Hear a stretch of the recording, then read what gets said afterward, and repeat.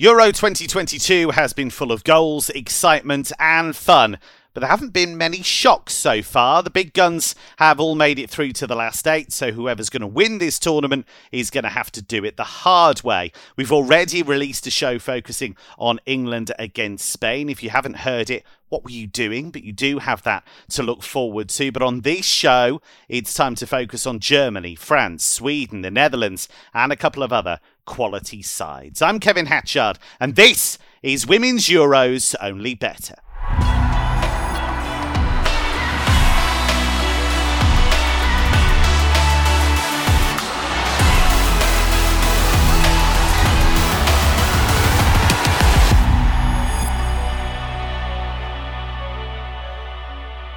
When she's not damaging her leg, doing a late night knee slides, easy for me to say, she's firing out winners left, right and centre. The multi-talented Abigail Davis is with me once again. Abby, we're going to get straight to it. Thursday's quarter-final, Germany against Austria. Germany the favourites at 2-7, absolutely right, because they motored their way through the group stage. 4-0 against Denmark, 2-0 over Spain, 3-0 over Finland. There were lots of question marks. Everybody wondered about the defensive side of it, wondered about Merle Froms as the goalkeeper. They've answered all of those and more. Yeah, absolutely. And they were kind of, we were questioning, because it's such a youthful side coming into this, we were questioning whether they were ready to take over women's football once more, whether they were ready to be that dominant force. And there are certainly signs. You look at that group that they've just come from with 100% record. We were looking at that group thinking 3 of the 4 sides could probably have qualified from that, and in any order. But Pop is having a wonderful time of it in her debut European Championship. She, of course, missed out in 2013 and 2017 through injury, but she is making up for that now. 3 goals in the 3 games that she's played, following in the footsteps of Beth Mead, all aboard the Beth Mead love train.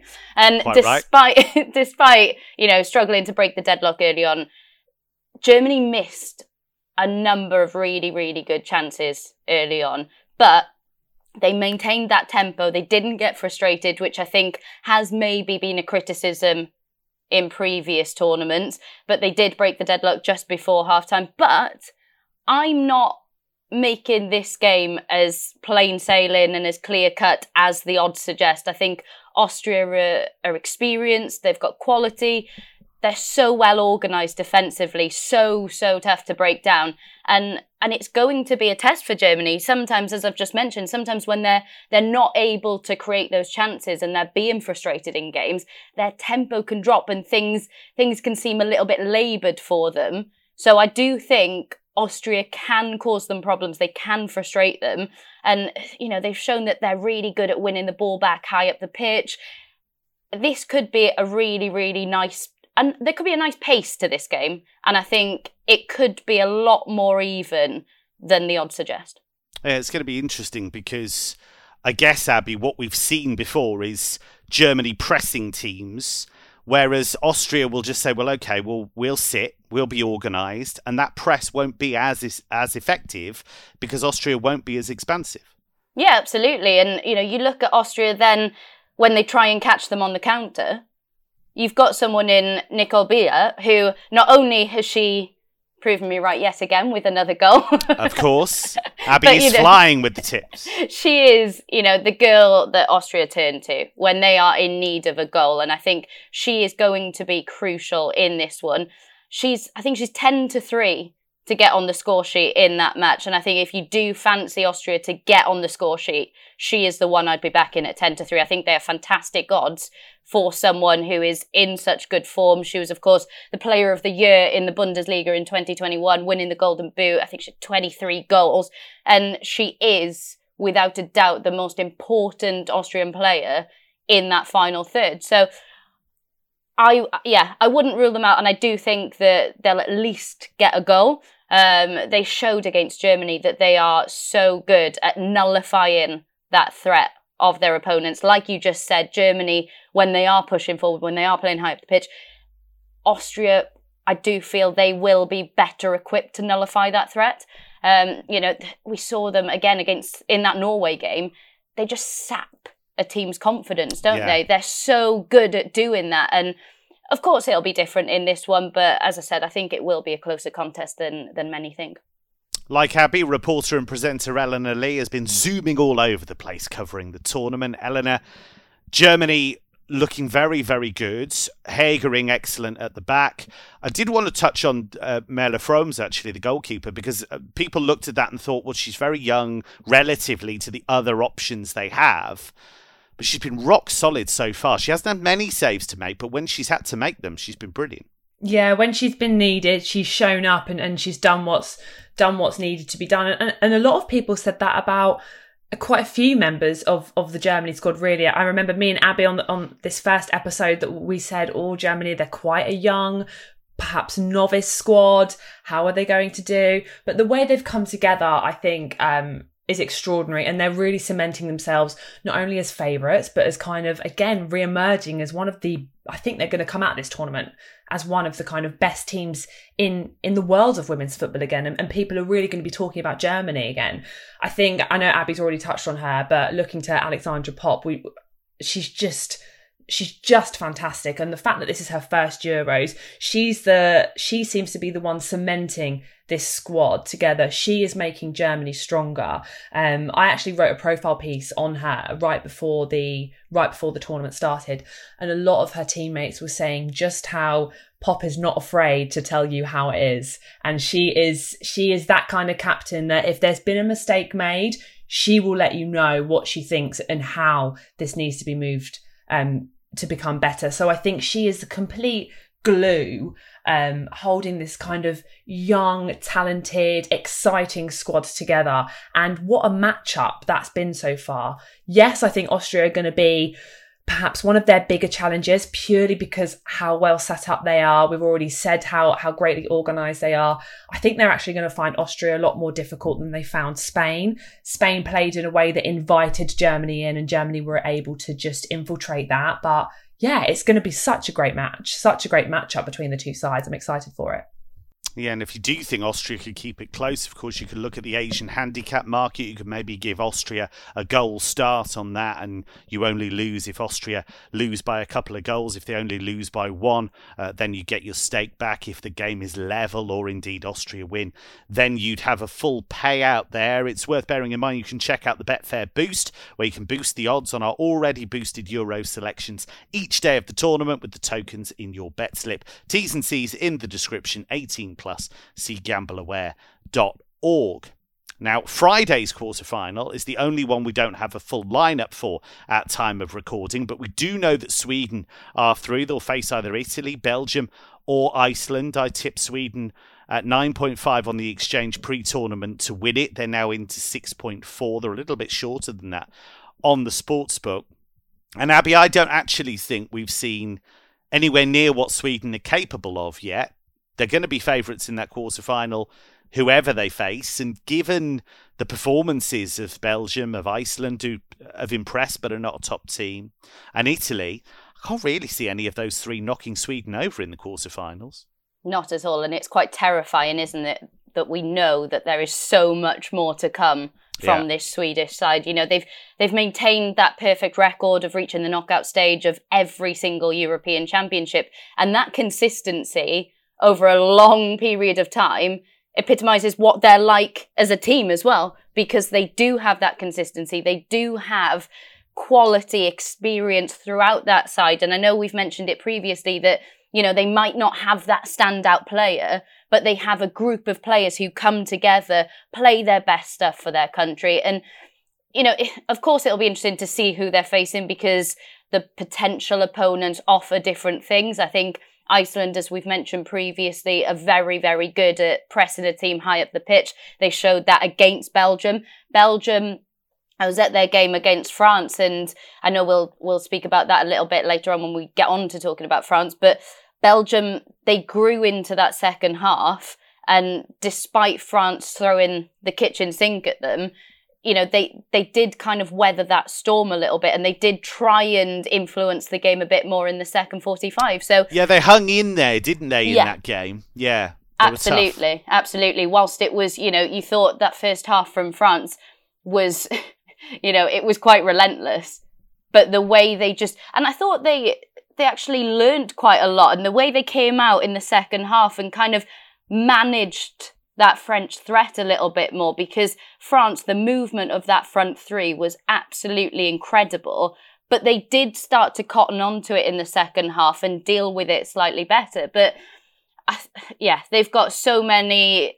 Aslani was, we know she was the player of the match, but her link-up play, her understanding with the front three in that last match, it was so clear to see throughout the game. And the dangerous deliveries from dead ball situations, her first touch, her vision, and just the way she floats around. I feel like we've said it about Pernille Harder. I feel like she's one of those players that you really benefit from watching live and seeing her outside of what you see on the camera, and just seeing her movement off the ball and just seeing how she floats into those pockets of space. The way she connects the play up is so, so crucial. She's provided, I think she's provided an assist in all 3 group games.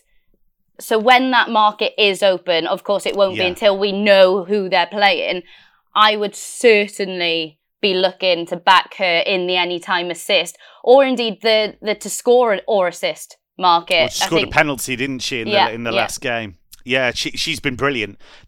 We forget sometimes, I guess, that it's supposed to be entertainment, and she is a real entertainer. Like in those tight spaces, when she'll goes past a defender or do a quick turn, and your jaw drops, and you go, "Oh wow!" So she's been excellent. Eleanor, what I found quite intriguing about that last game against Portugal, and Portugal, as we know, can't defend a set play to save their lives. They're so good to watch, but terrible at the defensive basics. But I thought what was really fascinating was that Carolina Zager, who's such an important player for Sweden, so experienced, well over 200 caps, was injured.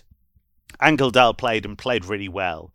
I mean, she would probably be in that team anyway, but they've got players who can come in. Blackstenius hasn't started every game, but she played up front in the final group game. They've got lots of options. Talked about England's depth. Sweden have got that as well. Yeah, I was literally just about to liken them to England, so you've done it for me there. Well done. Teed me up nicely.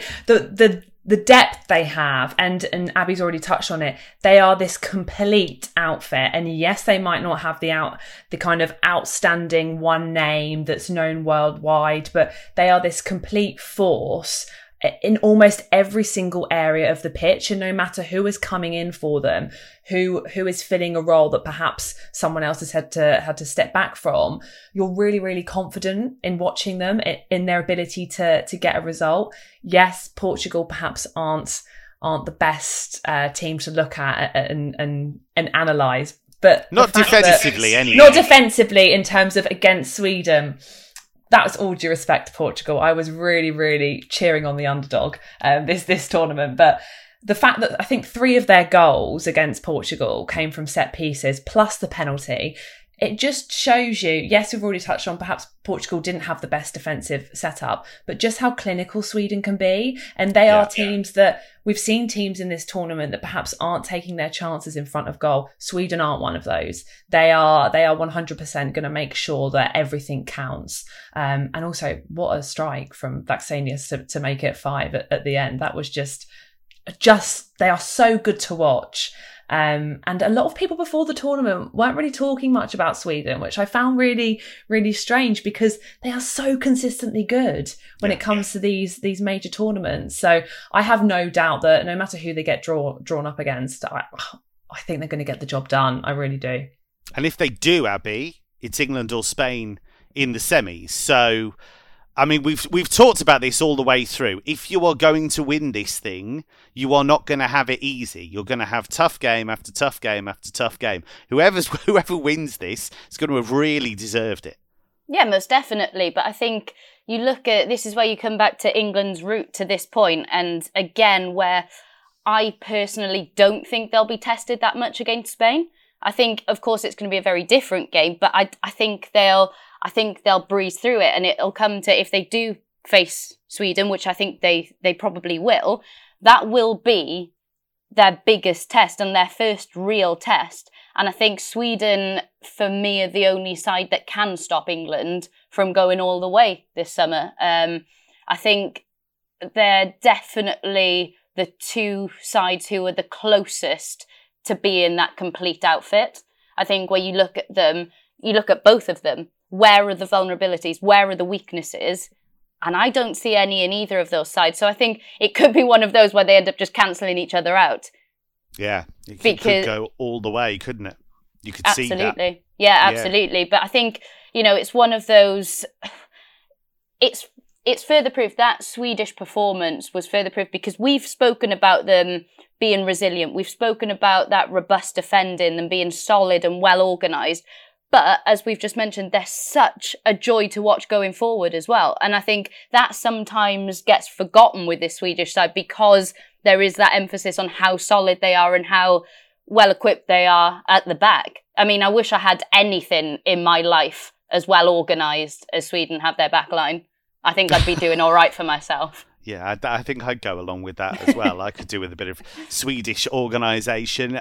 The last quarter-final is arguably the tie of the round, to be honest. You've got France against the Netherlands. Now, at time of recording, France haven't played out their third game, but they qualified as group winners anyway, with a game to spare. They haven't had their blow-up yet, but the pressure really ramps up now. Eleanor, not only that kind of bubbling in the background. All the talk's about that. The whole narrative is, when are they going to blow up? Are they going to blow up? They're probably going to blow up, aren't they? It's going to happen. So, not only that, but they're also without their best forward, one of the best forwards in the world, in Marie-Antoinette Katoto, who has an ACL problem. A lot of ACL injuries at the moment, which is a real shame. So, she's out. What damage does that do?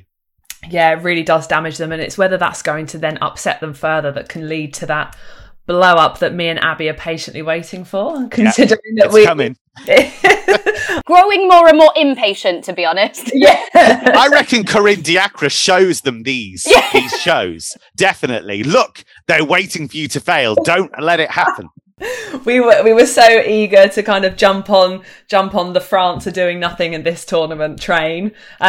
And yeah, that's blown up in our face so far. But no, I think the thing is, again, it's one of those things where not only is it going to disrupt their play physically, it's also what does that do to the team mentally? Do they then worry? Do they panic? Or what's going on in their mind? But I think this is probably going to be one of the tastiest quarterfinals that we've actually got. I don't think we've seen the best of Netherlands this tournament. No, nowhere near. They've been good. They've got the job done, but my goodness, they are so much more capable of excelling beyond what they've done. Be nice to see Miedema back. I mean, it's a shame that kind of, like you say, there's been injuries, there's been COVID as well. So it is a shame. It's one of those things that we have to deal with. But yeah, God, it's going to be, I can't call this one. And I think all the others I can kind of call. And this one is the one where I'm scratching my head going, is it going to be the time that everything goes wrong for France? Are Netherlands going to turn up? It's a really difficult one.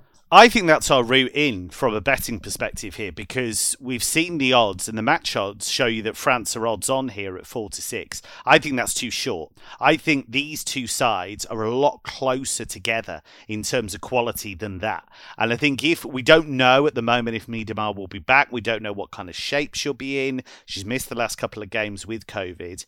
But they do have depth in that attacking area. Obviously not of the quality of Miedema. She's one of the best players in the world. But they do pose threats, Abby, from elsewhere. We've seen Daniela Fontadonk score an absolutely superb goal against Portugal. They've got quality from set plays.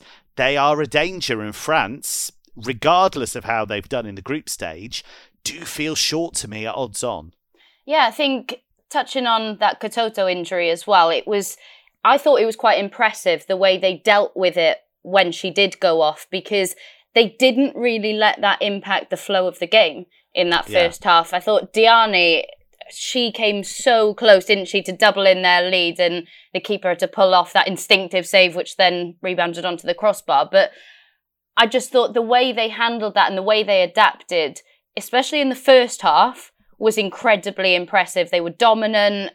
They started on the front foot and controlled the tempo of that first half. Diani, as I mentioned, the threat that she posed down that right-hand side. She's fun, isn't she? Oh my gosh, she's really so good fun. She's so enjoyable, almost as enjoyable as I actually covered that game and I had French commentators sat next to me. And after the first goal, they were the typical goal, goal, goal, goal, goal people. And, you know, they were so animated. But I did say during commentary as well that I made eye contact with them whilst the VAR check was being made. And it was the worst thing I ever did in my life because they just weren't ready for eye contact at that moment in time. It was 0-0. There was a VAR check. They were not okay. They were not dealing with things very well. But do you know what? They were just, you mentioned fun. That's what they were in that first half. It was such a joy to watch. And, you know, as we continue to say on this podcast, it's because of the togetherness and the unbridled love this squad has for one another. That is why why they're enjoying such success. But no, I think the telling thing with France was in that second half, they eased up a bit, but the better Belgium got defensively as well. And the harder France found it to break them down, we saw a few lethargic efforts from outside the area as if they didn't really care. And, you know, we saw with the Belgian goal, there was a bit of a mix up defensively. And it just seemed like with the Italy game, they got the job done in the first half, and not having such a commanding lead in that Belgian game, they still switched off in the same manner without having that commanding advantage. And I think that then was more evident and, you know, it's more obvious to see that breakdown. But the centre-backs didn't seem to have the greatest of understanding with the keeper. And we have to mention it, that Wendy Renard penalty miss, I still cannot believe it. But especially for, you know, the fragile masculinity crew who might be watching out there, that, you know, she's the first player to ever miss a penalty and miss from the rebound. I know it was a shocker, but of course we have to mention that no male footballer has ever done anything I think we've seen a fair few dreadful penalties in the men's game. Exactly. I think what I liked about that was that when people started talking about the Renard penalty and the rebound, people instantly put up that mess between Henry and Pires. So although that was great. Yeah. I think we've seen this in the men's game as well. Elena, there are loads of... We shouldn't... As much as I think France are too short at odds on, they are a great side. I love the click down the left-hand side between Koscielny and Cascarino. They've got such a good little link-up. And Cascarino's just, a really fun player, always looking to make something happen, run at people, get a shot away. She's just a really good player. Yeah, she is a joy to watch. And the thing about France is that, I mean, they get the basics done. They can score goals. They're not struggling there. Yes, their heads might drop when things aren't going their way. They might get a little bit frustrated. But we've seen, I mean, I know Italy were not on it that day, but we saw how they were able to score goals. And the thing is, when Netherlands played, I think it was Switzerland did manage to open them up at points, and they really did, especially when they got their goal away. So the fact that Switzerland were able to open the Dutch side up, and we know how ruthless France can be, that can be really where France infiltrate the Netherlands kind of game plan and get the job done, because we know that they can find the back of the net. And if the Netherlands are going to let themselves be opened up as easily as Switzerland were perhaps finding it, then that's going to be where France could win the game. I think the Netherlands have got quite a few questions that need answering ahead of that match as well, because you look at how the substitutes transformed the game and got them out of trouble against Switzerland, and you just wonder, because in all three group games, of course they had Viv Miedema in the first game, and whether she comes back or not, I don't think Mark Parsons he's not committed, has he? You know, we saw the video that Viv posted of her birthday celebrations where they were all just sending balloons up to her room, and we don't know whether she'll be in a position to feature. But you can't just keep sticking with the same starting 11 and expecting it to somehow change when it's just not working at the moment, in my opinion. And I think, you know, you look at Brutes, who, in my opinion, she could be the wild card in this played match. Really well against the Swiss. Absolutely. Really well. And I think, you know, she operates, of course, she can play as a number 10 out wide. And I think the impression she's made since making her debut, of course, that was part of the reason she's part of this squad. But I think she could play a huge part. And I think Parsons has such a big dilemma, because do you go with the substitutes who looked so much brighter, so fresh, they were creating chances, they just looked hungry for success, which you couldn't really say in the first half. So I just wonder whether he's going to switch that up a bit in order to cause those problems from the outset. Abby, this feels like there could be a few goals in this, doesn't it? I think both teams are best when they're on the front foot. I don't think either have convinced defensively particularly. They've got fullbacks who like to go forwards. I think there's going to be a lot of space to play, isn't there?